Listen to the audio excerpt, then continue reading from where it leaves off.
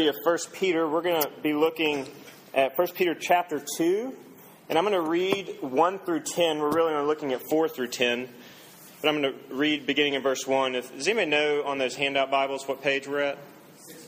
657. Awesome. So if you want to look at that, it'd be great, or on your phone, or up on the screen. Bibles everywhere.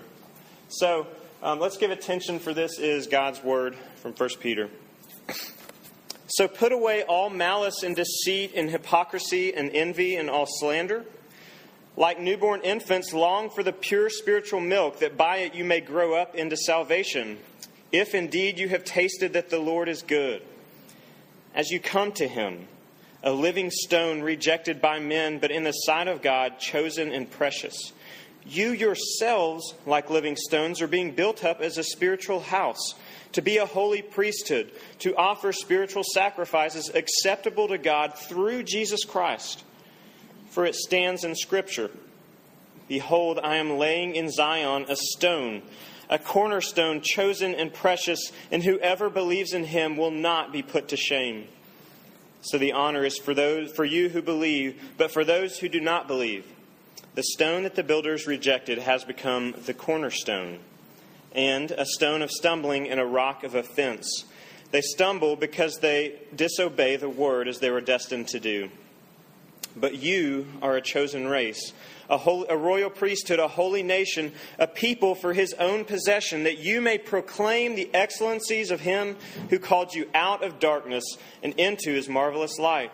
Once you were not a people, but now you are God's people. Once you had not received mercy, but now you have received mercy. The grass withers and the flower falls, but the word of the Lord stands forever. Let's give our attention to it. Have you ever felt like that you're in a setting or a situation where you just don't belong? Like you're a fish out of water, or you're kind of amidst people who don't look like you, or who don't dress like you, or whatever it may be, that you don't belong. As I was thinking about this, two things came to mind. One was when I was in seminary in Charlotte, North Carolina. Seminary is just a place where you go to study Scripture. I was there for about 4 years, and part of one of my classes, a preaching class, is they made us go to different kinds of churches in town to get a feel for the different services and different kind of denominations and stuff, and kind of see some of the different things that were happening. And one night, it was a Sunday evening, I went to a church called the Charlotte Church of God. Charlotte Central Church of God. And it's a Pentecostal church, and some of y'all may be familiar with Pentecostal churches. Some of you may be from Pentecostal churches. This is not going to be a talk on Pentecostal churches. But going there, I kind of knew a little bit of what I was getting into and what was going to be happening there. And so some of it was expected. And so, when the music started, people who are traditionally from that background and tradition dance and sing and raise their hands and kind of do all, which is beautiful in many ways. And they were kind of doing that all around me. And maybe we started tapping my foot or something like that to start feeling the flow a little bit. I felt a little out of place. And then later on in the service, they were doing a healing service down front or something. And so people were just flooding down the aisles. And I mean, like lots of people were going down the aisles. And I'm kind of standing there thinking, I don't think I need to go. But so I was feeling a little out of place. Another thing I think about is Ricky Jones, who's the pastor at Redeemer Presbyterian Church. He went to college at Vanderbilt University. And Ricky says that he got into Vanderbilt on the Redneck Scholarship. And I actually worked at Vanderbilt for 2 years. And having seen the university and now knowing Ricky, I can attest that's true. Vanderbilt is a very kind of high echelon, kind of upper crust of society. And to think of Ricky being there is really funny. Because he's very kind of hick and all this stuff. I imagine there would have been times in certain settings where he would have felt very uncomfortable. Very much like he didn't belong. Well, the people who get this letter from Peter had begun following Jesus. They had begun to worship God. And it was a little bit weird for them because the God that they were worshiping was the God of the Old Testament. Okay? Jesus was saying, when Jesus came, He said, "I am God. I'm the God of the Israelites. That is me. And so therefore, anyone who worships me is by that now worshiping the God of the Old Testament." But the people who are getting this letter that Peter's written, they were largely Greeks and Gentiles. They were not ethnically Jewish people, or even religiously Jewish people. And so, for them to be worshiping this kind of historically Jewish God, they would have felt a little bit on the outside, like they weren't belonging at this party. And they would have, because nationally, as I mentioned, they weren't of the right pedigree. They kind of didn't come through the traditional Jewish lines. Okay, so nationally, they were a little bit on the outside. Spiritually, their parents had gone to the wrong church. Their parents were part of the occult. They were pagans. They worshipped statues. They weren't kind of these good little Jewish boys and girls who went to temple and worshipped God and all this stuff. They were a little bit on the outside from that. And then physically and locationally, they were on the outside. Because the Jewish religion was founded and was started in Jerusalem, right? And these people were kind of up north and west of that, kind of up near what's modern-day Turkey and even into a little bit of Asia Minor. And so they would have been on the outside. They would have been thinking, do we belong? And particularly when they started suffering for their faith, which they did. The people around them were persecuting them greatly. They were being killed by their own government. They would have been thinking, I knew it was too good to be true. I knew that this ride had to end somewhere, that God is not really our God. And here we are being persecuted for this, further showing that we were never really part of it in the first place. And I would actually suggest that for some of us in here who have been following God, and for those who may not, and you've observed this, you might have been thinking yourselves when things have gotten hard, you know what? I knew God didn't really love me. I knew this was too good to be true. I knew my sins weren't really forgiving, and because here I am suffering, it must just be karma. That I did something bad and now it's coming back on me. I knew that whole grace thing, that I was forgiven. I knew that was too good to be true. And Peter tonight comes and says, you know what? It wasn't too good to be true. That God loves nobody. God loves the outsiders. He loves the nobodies of this world. So for them, that would have been their lives. They were on the outside of this religion. They were the nobodies to this faith. And Peter is saying God loves nobodies. But even more than that, He loves to take nobodies and make them into somebody. And so we're going to talk about that tonight. That's what I want us to get. One simple message, that God loves nobodies and takes them and makes them into somebody. So why do I say that God loves nobodies? Well, if you look down at the very beginning in verse 4 there, Peter is saying that Jesus Himself, in a sense, was a nobody. He was an outsider. He was rejected. Verse 4 says that He was rejected by men. Verse 7 is referring to Jesus. It's a quote from the Old Testament. And it's saying that Jesus was a stone that the builders rejected. And what is so interesting about this, and what Peter goes to kind of, what he's pointing out, is that the world's, and now that as we see it, the world's largest, fastest growing, most far-reaching religion was founded on a reject. It is based on someone who in his own day was not respected. Some people loved him, but by and large, people did not love him. Many people rejected him. The Jewish people who he came out of, Jesus was a Jew. His own people rejected him. He was a reject. He was cast out. He was an outsider, even in his own family of sorts. They hated him, and eventually they killed him. And it's so interesting to think that Christianity is founded on a reject. And it's so backwards the way we think today. I have a good friend who works at Penn State, out in State College, Pennsylvania. He's the RUF minister out there. And whether or not you know, I'll fill you in real quick. There has just been a lot of junk going on at Penn State over the last couple months. There was this, and still is, this large kind of child abuse, sex abuse scandal through the football program, which led to Joe Paterno, who was this storied and famous historic coach out there. He gets fired. And then, I guess 2 weeks ago now or so, Coach Paterno dies. And last week was his funeral and the funeral procession. And my friend wrote a note as he observed that. He was out there in part of all the festivities. And he said this, and I'm going to read it. It's not too long, but it's really interesting. He says, "I am pleased that our community is mourning and going to honor Paterno's death by celebrating his life. I tried to get tickets to his memorial this morning, and it sold out so quickly that by 10:01, Ticketmaster told me, sorry, there are no tickets left for the event. It opened at 10. Right? They sold out the basketball arena. In 1 minute, it sold out. It is hard to exaggerate the impact of Paterno's death to State College and the Penn State communities. People are coming from all over to honor him, and they should." He said that the procession thing was about 2 miles long. He said you couldn't even stand on the streets. There were so many people. Absolute crowds, mayhem going on. He said, "We do this with important people who impact us. Paterno was a bit like a Messiah figure to this place, and I say that as a compliment. But it just intrigues me how different Paterno, or anyone meaningful who ever lived, is from the true Messiah. Think about how famous Jesus is. Regardless of whether or not you're a follower of his, when Jesus died, no one celebrated his death. No one was there to throw flowers at the cross. Everyone abandoned him. Everyone scattered. There is meaning in mourning in all death. Yet the one whose death we still celebrate each week with bread and wine, no one was there to honor him or celebrate his life."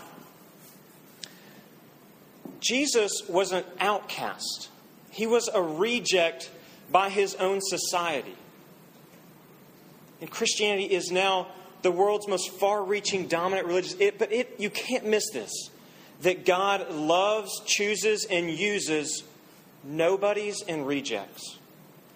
Okay, and he shows us that through Jesus, but he also shows us that by the people who are receiving this letter. In verse 10, it says, look, once you were not a people, but now you are a people. Once you had not received mercy, but now you had received mercy. And what he's saying is, once you were outside of this religion, right? It was just for the Jews. But now you've been brought in. And we'll talk about this in just a second.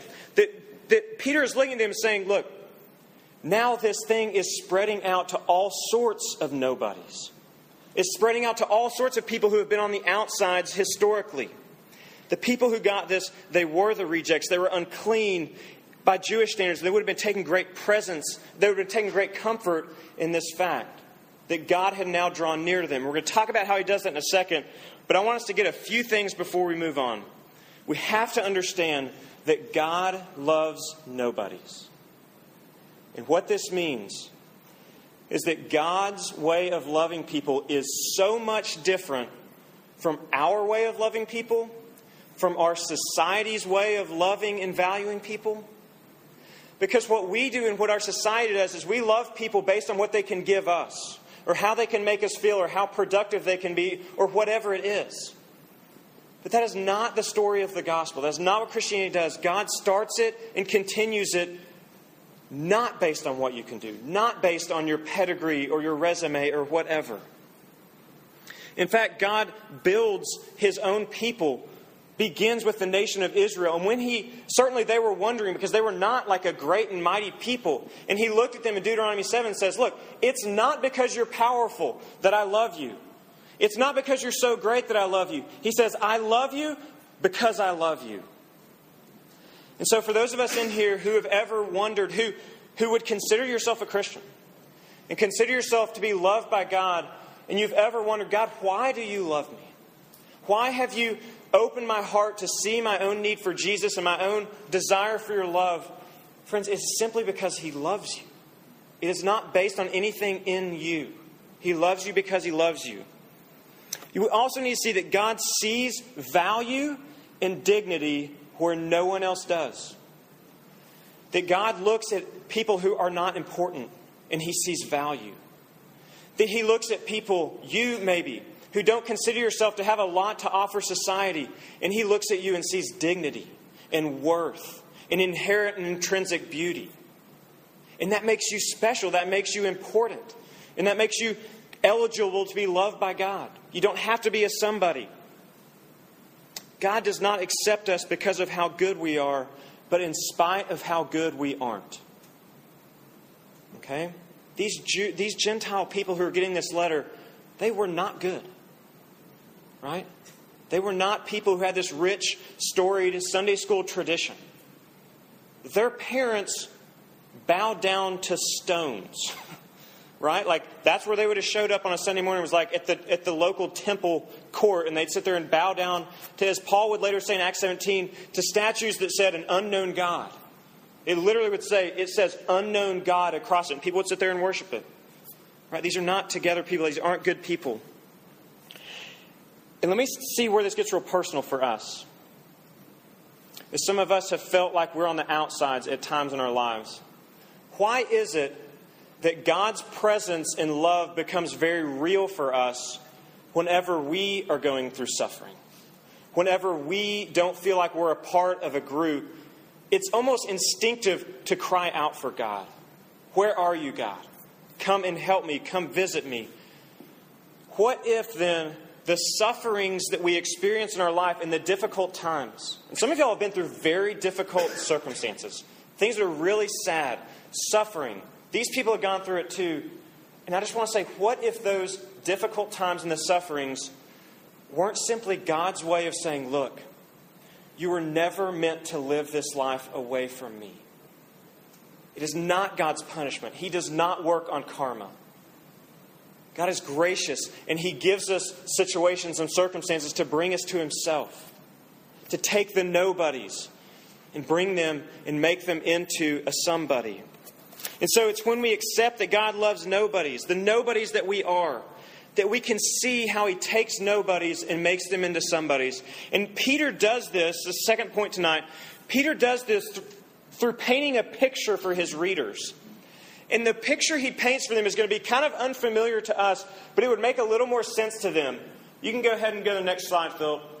What he does is he says, his way of saying, look, God loves nobodies and makes them somebodies, is he starts referring to them in very Old Testament language. And he first looks at them and says, look, you are special. You are loved by God. He has made you into a temple. You are now my temple. Verse 5 says, you yourselves, like living stones, which is a word he just used to describe Jesus, you yourselves are being built up into a spiritual house. Okay, this is a big deal. Because remember, these are not Jewish people. And what Peter is telling them is that the temple, the old temple in Jerusalem, he's saying, God is done with that. That you yourselves are now God's temple. That God is now in your midst, as He used to be in the midst of the temple. You see, people in the Old Testament, they would come to the temple to be near to God. God promised them and said, my Spirit is going to be right here on this mercy seat, the Ark of the Covenant. This is where I'm going to be. And if you want to know me, if you want to worship me, people had to come to Jerusalem. And what Peter is saying is you don't have to do that anymore. That you are now God's temple because His Spirit dwells in the midst of you. Okay? And so if you're a Christian and you're someone who believes this, then this is why Jesus would say in Matthew 18 that where two or more are gathered in my name, there I am in the midst of them. That there's no longer a place where we have to go, that God is in our midst. Okay, a couple other things we need to see about the temple is that the temple is where God dwelled and promised to be found. I said that. But the temple was at the center of everything in the lives of these Jewish people. That God, everything was situated around the temple. And that is exactly what God wants from us. He wants to be at the center of our lives. Okay? That God wants to be at the center of our lives, and He promises to go out from there. So everything for them, their worship, their identity is based on this temple. That was the Jewish people. And God is now looking at these non-Jewish people, these Gentile, these Greek people like you and me and saying, look, if you believe in Jesus, that you are now God's temple. His Spirit dwells in you and is in your midst. Verse 4 says, if as you come to Him, the Lord Jesus, God now dwells in the midst of you. Okay, a couple points of application before we move on. If you're here tonight and you're not a Christian, I want you to consider this. That if you want to know what God is like, You cannot go out into the world or out into the forest and hope to meet God there in a way that He has not promised to be there. He is there because He created the world. But He says, if you want to know what I'm like, go to my church. Go be in the midst of my people where I've promised that I'm going to be. Where I'm promised that I'm going to be on Sunday. When we celebrate the resurrection each week, God has promised, He said, I'm going to be there like I'm nowhere else. So if you're exploring God, if you're exploring Christianity, I encourage you to go to church more than coming to RUF, because God has not promised to be at a Tuesday night campus ministry. And certainly we are His church in some sense, as there are some believers here. But when we get together formally on Sundays, I know that sounds very outdated and I sound like I'm 50 years old and your parents standing up here, but church is a big deal. And so if you're a Christian, I want you to hear this. Church is a big deal. That there is no category in the Bible for you to be a Christian and for you not to be part of a church. The old saying from St. Augustine in the 2nd, 3rd century, actually 4th century, he says, you cannot have God as your father without having the church as your mother. That they are so inexplicably intertwined in Scripture that the church is a big deal. And so when you get up on Sunday morning, you see that it's 10 o'clock and you say, I'm going to sleep for another hour and I'm just going to get up and read a couple Psalms or maybe put in my iPod and listen to a sermon. God has not promised to meet you there. Now, I'm not saying you will never gain anything from that. But y'all, there is something about being in the midst of God's people. He said, I am going to be there. I'm going to be there when you worship me, when the sacraments are there, when people are being baptized, when the Lord's Supper is served, that God is there in a way that He is nowhere else. Okay, so Peter says, look, you are a temple. You are God's new temple. But he secondly goes on to say that, look, God takes nobodies and makes them somebodies by making you into a royal priesthood.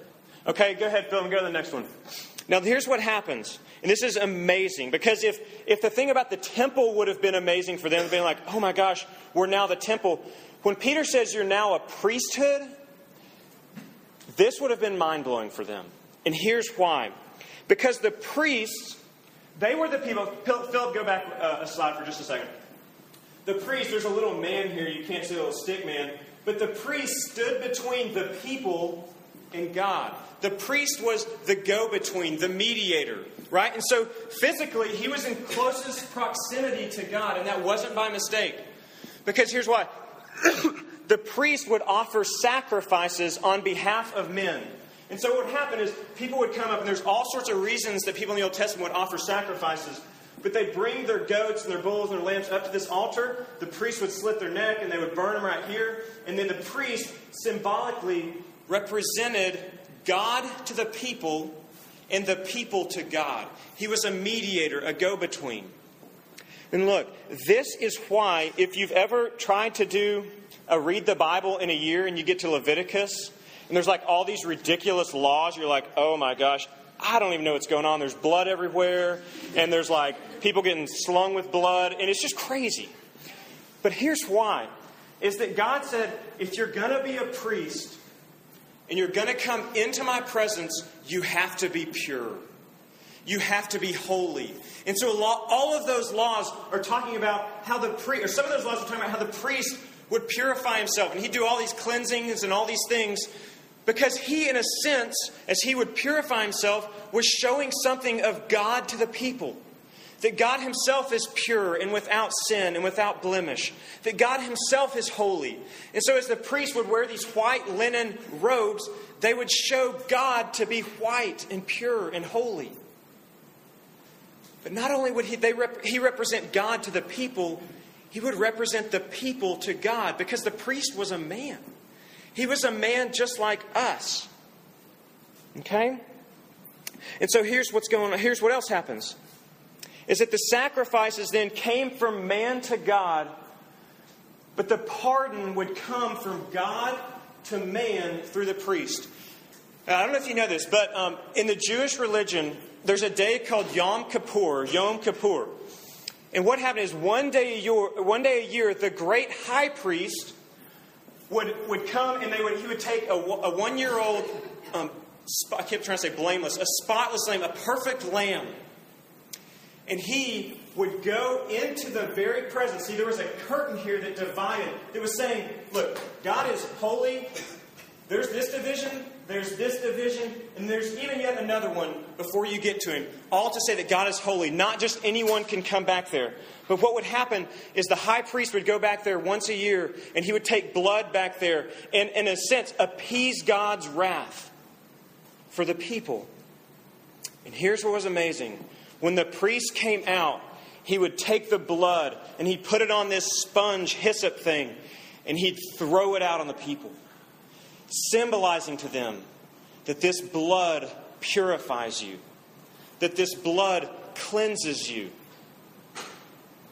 Okay, keep that in mind as we listen to Hebrews 9:11 and 12. It says, "But when Christ appeared as a high priest of the good things that have come, he entered once and for all into the holy place." Think back here. Jesus entered once and for all into the holy place, not by the means of bloods of goats and calves, but by the means of his own blood. Think about this. When Jesus Christ went up on the cross and was bleeding up there, and at RUF, when we sing all of these songs about the blood of Jesus, the first one we sing, "Nothing But the Blood." We're always singing about the blood of Jesus. Why? Because Jesus is our great high priest who has gone into God's presence once and for all to pay for our sin. And that blood is then slung out on people and said, the forgiveness is for you. That you can be forgiven because Jesus is the great high priest and has gone into the Holy of Holies to forgive you. Jesus says, this is why Jesus says, "I am the way, the truth, the life. No one comes to God except through me." Okay, Philip, go to that next slide and this will make sense. Here's the cross. The blood now is thrown out on people. We can be forgiven of our sin. And Jesus says, "I am the way, the truth, and life. No one gets to God except through me." Now, in 21st century Tulsa, Oklahoma, 2011, we read the verse, John 14:2, "I am the way, the truth, and life. No one comes to the Father through me." And that sounds really offensive to us. It sounds like Jesus being really exclusive in all these things. And people in our day get really mad about that. Oh, how can Jesus be the only way? Okay, let's kind of understand that we may get a little offended. But for them, for the Jewish people, when Jesus walked around saying, "By the way, if you want to get to God, you got to come through me," they wanted to kill him. Because what he's saying to them is, your whole temple system, your sacrificial system is done. Your whole way of doing religion is done because guess what? I am God and I have come. The old things are passing away. There's something new that has come, and his name is me. Jesus has come. And so what happened? The temple people who had these cush jobs, the high priest, they wanted to kill Jesus. So what did they do? They killed him. They put him on a false trial and they killed him because he was putting them out of business. Jesus was offensive in his day. But look, Jesus is the great high priest. And what that means for us is, it means so many things. We're going to try and catch this. Is that it means that we have direct access to the God of the universe through Jesus Christ. That, friends, there is no longer any mediator needed. You don't have to go through a priest or a father or a pastor to pray to God and have your prayers heard. You can be in his presence by saying, "Dear God, I pray this. In Jesus' name I pray." Because Jesus is your high priest. He has already gone. He is in God's presence now. And this is what Peter says in verse 5. He says, "Through the name of Jesus, acceptable to God through Jesus Christ." It also means that any of us can confess our sins to God without going to anyone else. Because there is nobody between us and God except for Jesus Christ. And so if Jesus' blood is on you and you have been forgiven your sin, we can freely now confess to God. You can go home tonight. You can right now say, "God, forgive me." There's no more mediator. Jesus is that mediator. It also means that Jesus is a sacrifice that cleanses and purifies us before God. That Jesus not only was the great high priest, but he himself was the sacrifice. And so this means that your sins can really, actually, truly be forgiven. Your sins in the past, the ones that you did in high school that you're so embarrassed about and you haven't told anybody about, except that one friend from high school and you don't want to talk to him anymore about it, and you just want to disappear. Those sins, the ones you're doing right now, that you did today, that are going on in your mind right now, and the ones you will commit forever, that you can be purified by what Jesus has done for you. He cleanses you. And this is an amazing thought. And I've only begun to understand this in the last few years. You know, when I think about heaven and the fact that one day Jesus is going to come back and we will all be standing in God's presence, I've been so dreading that day, because what I've imagined would happen is that God is going to, unroll this laundry list of sins, most of which I've tried to forget, or most of them I have forgotten, I hope. But I'm so terrified of that God's just going to go through one by one and be like, hey, remember that time when you did that with that girl? Remember that time when you drank that much? Remember that time when you said that to your wife? Remember when you... And just for 20 years he could be reading these things. I've been so terrified of that. But you know what? The scriptures say that there are no more tears in heaven. And this passage says in verse 8 that whoever believes in him will not be put to shame. Friends, if you get to heaven and if you come through Jesus' blood, he's going to look at you and say, what sin? What sin? There's no more sin. I don't count anything against you. As far as the east is from the west, that's how far I've removed it from you. That can be true of you right now. If your forgiveness is in Jesus, if his blood covers you. Finally, last application is that God accepts our spiritual sacrifices through Jesus Christ. What are spiritual sacrifices? Your worship. When you sit here and sing, that is meaningful. That comes like smoke, like the smoke that would rise from the altar, symbolically rising to God to please him. When we sing and our voices rise up, God is pleased and he accepts it because of what Jesus has done for us. But not only that, when we do acts of love and kindness out in this world, when you go to Chicago over spring break and spend a week of your time and $300 of your money serving people, that is a sacrifice, a spiritual sacrifice that God accepts. He is pleased with it because it comes through Jesus. And Peter solidifies his reader's status as going from nobodies to somebodies in verses 9 and 10. He says, look, you are his new people, his new Israel, his new church. He says, you are a chosen race, a royal priesthood, a holy nation, a people for his own possession. You may proclaim the excellencies of him who called you out of darkness into his marvelous light. Once you were not a people, but now you are a people. Once you had not received God's mercy, now you have received God's mercy. Peter looks at these outsiders and says, look, you have been brought near to God through Jesus Christ. You are his new people. You are his church. You are his bride. So what do we do as these new people? If you're a Christian, you proclaim his goodness. You proclaim the marvelousness of him as he's brought you into the light. Okay, and I'm going to close with this thought because, look, if I've lost you to this point, I'm sorry. Come back with me for just a minute. Because most of us functionally don't think about God or Jesus or our religion or our spirituality, whatever, from day to day. Most of us don't think about it a lot from day to day. And I would suggest this is why.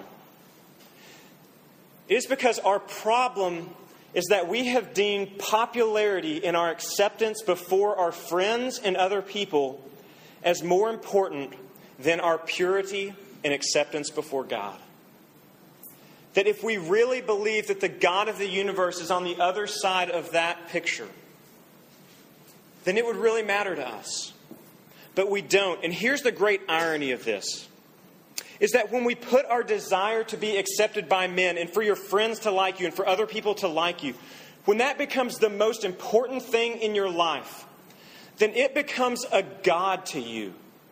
But catch this, it is a God that will never be satisfied.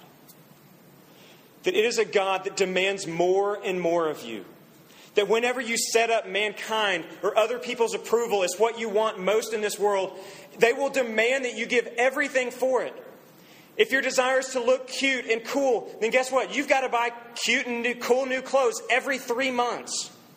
You've got to stay in, and it will be this endless cycle of, I've got to keep looking good. Or if you've deemed that getting into grad school is the most important thing, you've got to keep doing all these things, and therefore your grades will be the most important thing, and they will dominate your life. Or if it's a guy or a girl, whatever it is, you will do anything for that, and it will never stop. And the irony is that there is a God who says, look, I will accept you. And you don't have to do anything more for it. It's already been done for you through Jesus Christ and what He has done. The world demands for you to be a somebody. Demands for you to be a somebody. It demands that you present the best you, a together you, a you without faults or blemishes or stains or wrinkles, so that you won't be cast out and be what we most fear, awkward, alone, a nobody.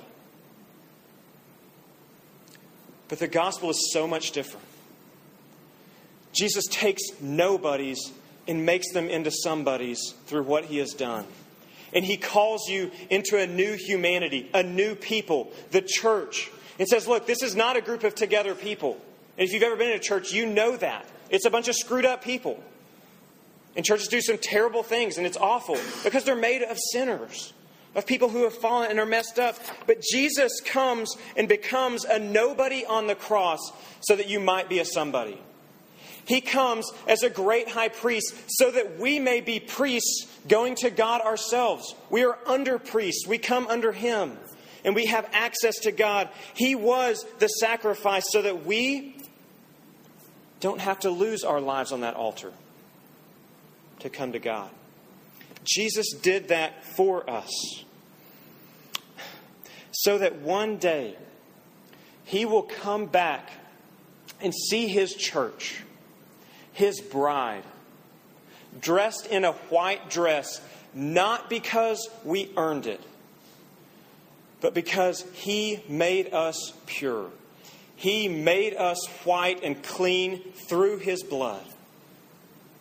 Friends, once we were not a people, but now through Jesus we can become a people. Once God's mercy was not open to us, but now it is.